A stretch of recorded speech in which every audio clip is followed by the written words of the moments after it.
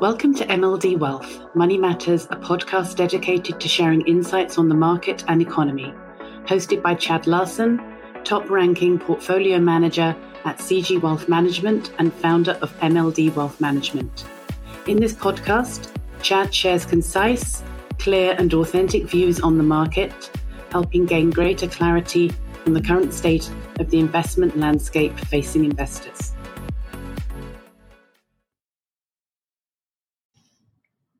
Hi guys, it's Chad Larson with MLD Wealth. This is MLD Money Matters, and it's the year in review 2023 and our 2024 outlook. It's January 2nd, and here we go again. It's an interesting thing. I've been doing this 20 years. September always feels like the new year because the kids go back to school. January feels like the new year. It's the what have you done for me lately? What happened last year and where are we going? And so we mark certain dates within a single calendar year or month to determine what value is provided and where do we go. Albeit when I look back academically as an economist, we understand that markets are cyclical, economic cycles are long, earnings cycles are quarterly, and day-to-day things like geopolitics and even the weather can change things. But it's important that we set the table a couple times a year and say, what happened? Were we right? What were the surprises? What were the mistakes? And what were the surprises to the upside as well? And more importantly, how are we positioned going forward, and what is our views with so much information that's available to us on a day-to-day basis, whereby, at best, a lot of for the formation of our opinion bases are made by headlines. So let's talk about last year. I want to reflect on 2023 a little bit. If I reread and re-listened to my January outlook last year, and the thematic was, or the tagline was, we expect the front half of the year to be very choppy, and we expect into the back half of 2023, the markets to start to discount the eventual recovery we see in 2024. I said this in last month's podcast. This has happened.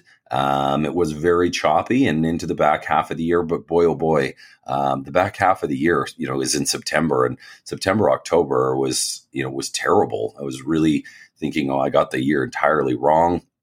Markets had remained very challenging. So it wasn't just the front half of the year, it was the bulk of 2023. And then November and December happened, and we saw an incredible rally, which, really made the year, really solidifying and giving merit and weight to some of the age-old principles of staying invested during periods of volatility. We really benefited from our process and our strategy into the back half of the year.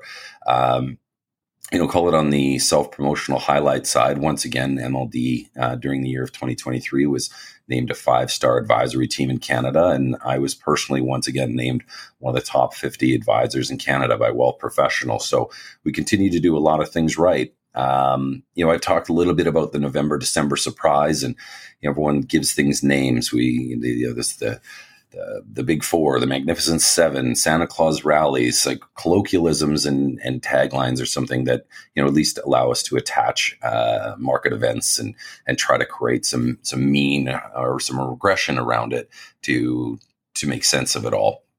But just listen, 2 months ago, we made this call. The stage was set for a rally, given the extreme oversold conditions, the history of year-end rallies, especially in pre-election years.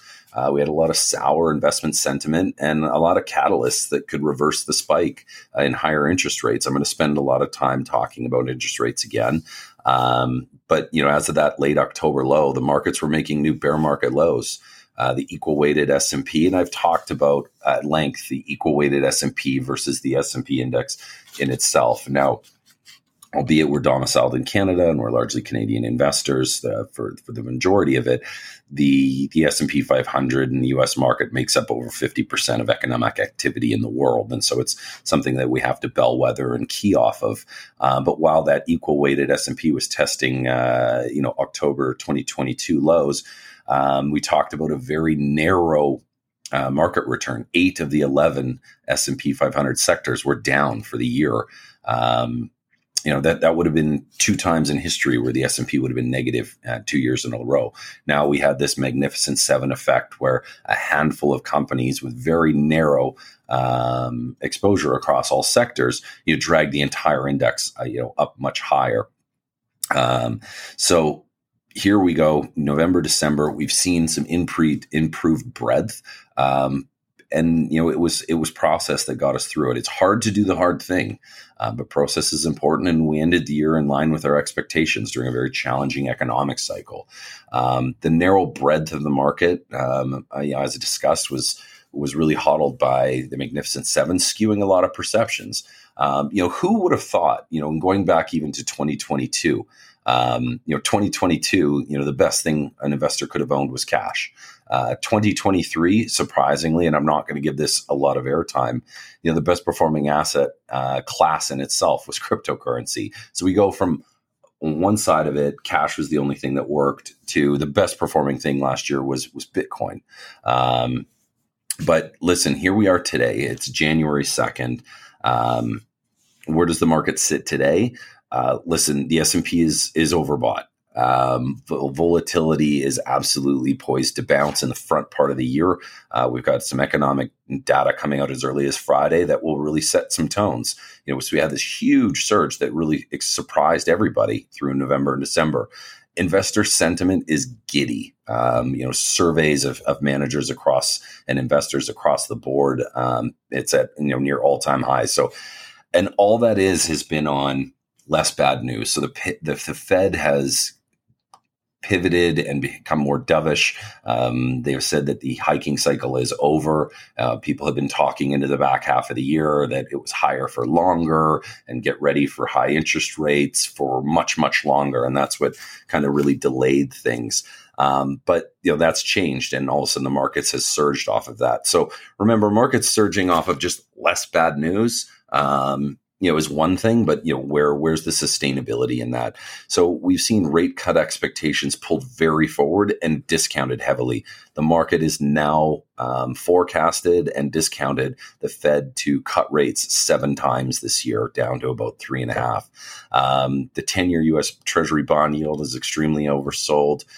So this surge in breadth of the market, and that's something we're seeing more companies doing better, not just these big 7 companies, NVIDIA, Facebook, Tesla, et cetera. So that suggests not betting against the upside in the intermediate term, while the extent of gains and the tactical setup, suggests don't chase them in the near term. So, if you're long, you're long.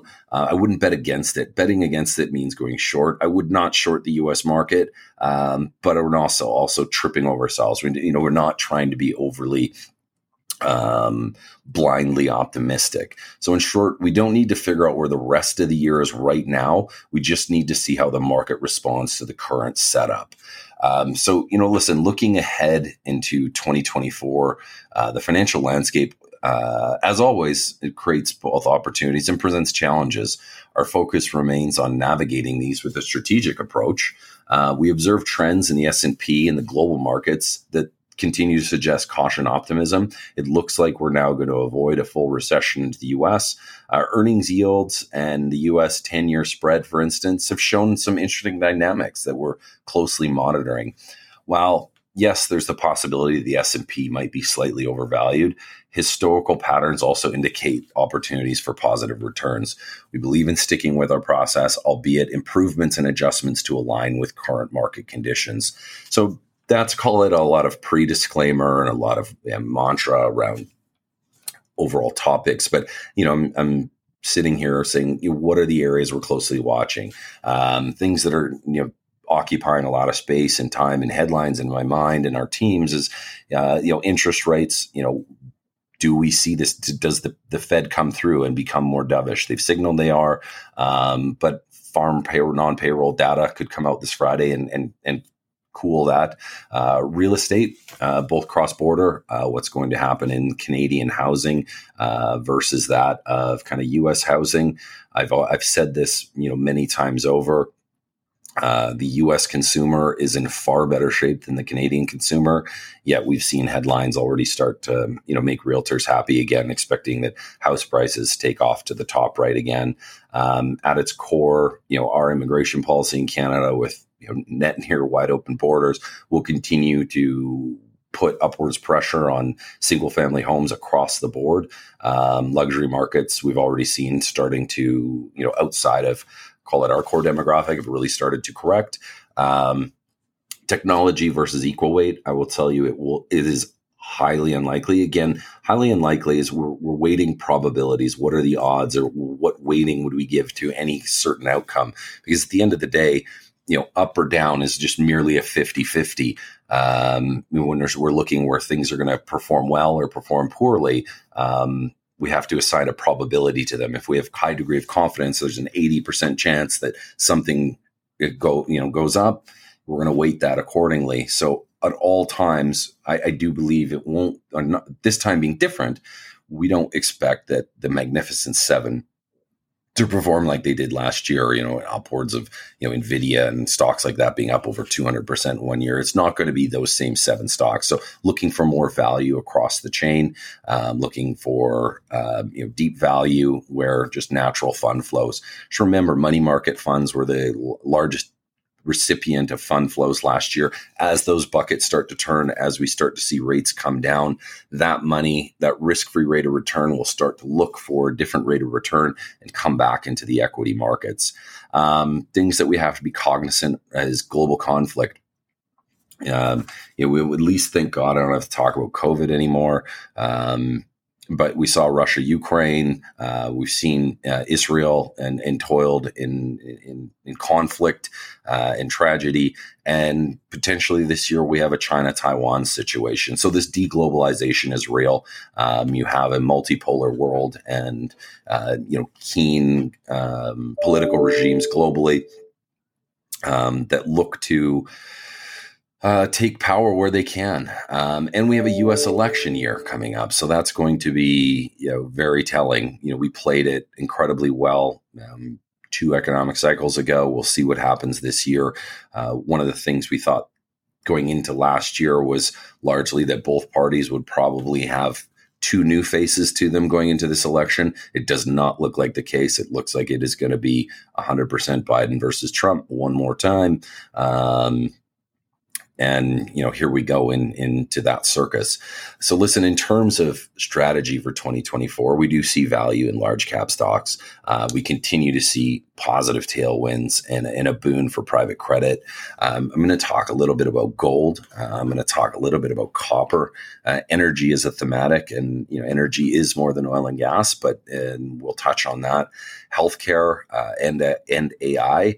And the optionality that we see as a potential for a risk-on market where capital markets could open the floodgate with a ton of pent-up demand for IPOs, which have been at historical lows over the last 2 years. So, let's talk about gold. Listen, there was, there's a portfolio manager. I can't remember who it is, and maybe it definitely wasn't Warren Buffett, but there was a phrase saying, there's only 2 people I buy gold for, my wife and my girlfriend. Now that's incredibly uncouth, but for a long time, I could never really wrap my head around, what it is. Is it a store of value? Is there industrial use? Now, listen, aside from very expensive speaker tips and some conductivity things, largely gold is a safe haven, a store of value. And the digitization of tokenization of cryptocurrencies and blockchain technologies have taken some of that luster away. But the idea of fiat currencies only being backed by central banks and uncertainties in the world, gold's not going anywhere. We're seeing gold prices well over $2,000 an ounce, but equity prices have not adjusted. Kind of reminds me when we had $30 oil. There's value in these large cap, dividend producing, clean balance sheet gold names, and I think the market is going to look at value. A recent statistic I saw: gold miners as a whole, EV to EBITDA trade around 9 times, whereas the S&P's significantly higher. So gold's large cap gold stocks are about 2/3 as expensive. Dividend yield on large cap gold stocks is 35% higher.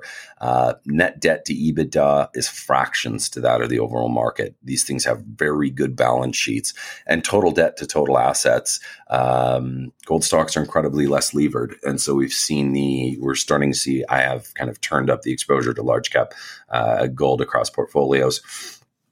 I made a big call on copper last year, not a big call by, going all in, but, a thematic. We're early for sure. In fact, during the year, I turned down the exposure. I'm not ready to turn it up, but it is an overweight across kind of our thematics of what we see playing out. I can talk to a few things in and around kind of the gold schematic of what we see, but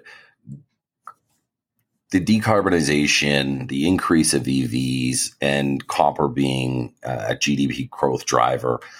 So there's only, I think, the world has only slowed down. Has slowed down as much as it can, and we are staring into a reacceleration cycle through the other side of the last 2 years.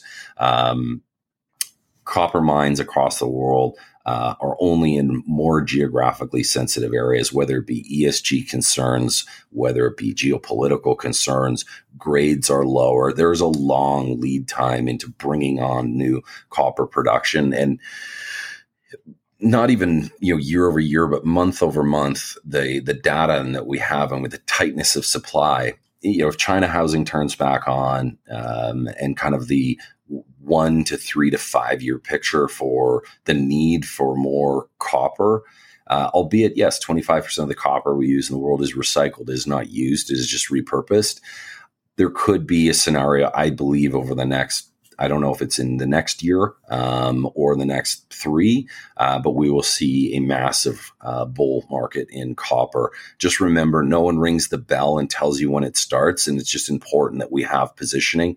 And some of the strategies that we've employed in and around the large cap copper producers while we wait, using covered call strategies, enhancing the income, getting paid for while we wait, is going to be important, because the thematics for, listen, copper is just more population, more economicization, more people moving out of the third world and into the second world, or off of farms into metro centers, just requires more and more and more and more copper. And there's just less of it available in a high grade scenario. So that remains.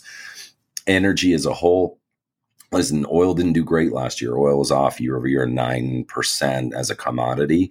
But, the stocks remained a little bit more resilient because of the balance sheets and the nature in which they're throwing off free cash flow. Short term, there's skepticism for sure. But if we're avoiding this recession that we're calling into the U.S. and the economic engine continues to fire, we're still seeing the latent effects of lack of investment into basins through the last cycle that will create, additional tight supply. And there's still a lot of value and a lot of free cash flow being thrown off of this. So we remain, very comfortable with exposures there. We've always had a meaningful exposure to infrastructure.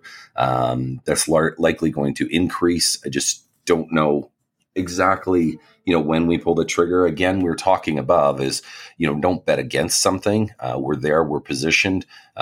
While we see reductions of interest rates, these businesses largely, whether they be pipelines, toll roads, airports, et cetera, these businesses perform very well.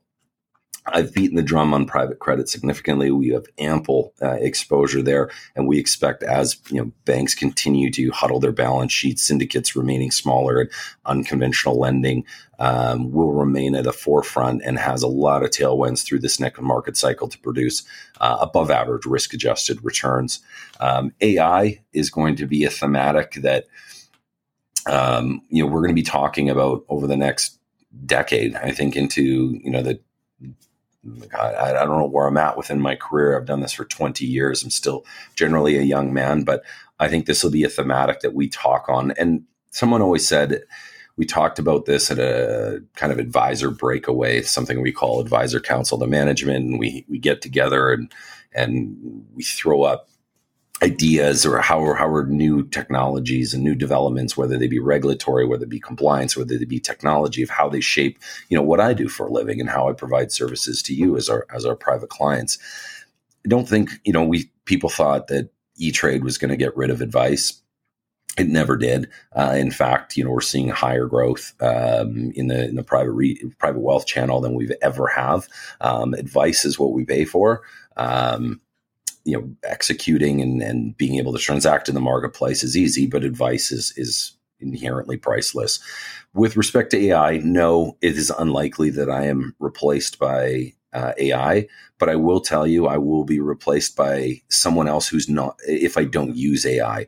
We're employing AI now across different processes of our business, whether it's, helping in content creation, helping in process management, helping to improve efficiencies of, the internal plumbings of how we sort and organize our data, et cetera.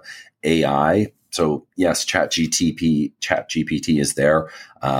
It's not the one and only thing. Yes, the companies like NVIDIA have done very well because, everything seemingly needs a bazillion more chips and processing speed. But the integration of AI into other businesses to create enhanced efficiencies, enhanced productivity, and enhanced profits will continue to be a driving thematic across all industries. And people that use it more and better will win. Healthcare, longevity, weight loss. It's going to be a very interesting thematic this year and ongoing forward. I guess 2023 was the year of Ozempic. Seemingly everyone got skinny. Forecasting data, I read something, so don't quote me on the exact. I think they said some upwards of 10 million Americans, used some of the semaglutides and products that are being brought to the market. Largely were off label, but now we're getting more and more medical uptake across the community, helping with an obesity crisis that we have in North America and globally.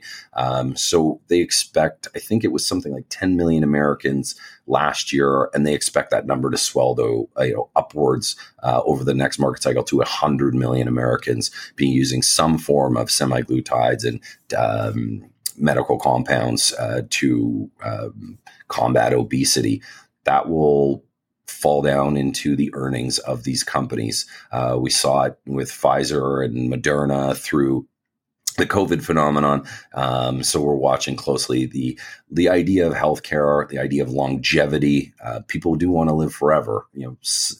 Staring into the mirror and accepting our mortality is one of the biggest challenges I've ever seen, people go through. I've had the gift and the curse sometimes of living 300 lifetimes of private clients that are very close to us on a day-by-day basis. So we deal with some of the horrible things that are natural occurrences in life. We deal with death, disasters, and divorces. And it's just things that we work through. But staring through into kind of later chapters of our lives, people do and will spend money on the pursuit of living higher quality of lives and living longer. And so that will, and that dovetails also into fertility. We're seeing a lot of interesting things happen there. And the other one I wanted to talk about is products and services. Go back, not even a market cycle, but call it pre the market meltdown, everything was SaaS, software as a service. No one really knew what it meant, but it was, no one had to make a product, but people were going to buy it on a monthly basis or a yearly subscription. And that would create this phenomenal recurring revenue with very little capital exposure, where we could then discount it, into the future with low interest rates and become tech billionaires overnight. I look at the idea of products with services, and we look at some of the competitive moats and some of the really amazing companies that have been created. I want to talk about Apple and Amazon for a second. Apple makes phones, okay, or they make AirPods and they make laptops and et cetera. Those are products. And yes, they drive an incredible amount of revenue and profitability for these. But why they're excellent? They were able to create unique products. And listen, everyone has cell phones. There's many kinds. And yes, I know some millennial will call in and say, Google has more market share, like for sure. But what I want to talk about is that brilliant marriage between a product and a recurring service.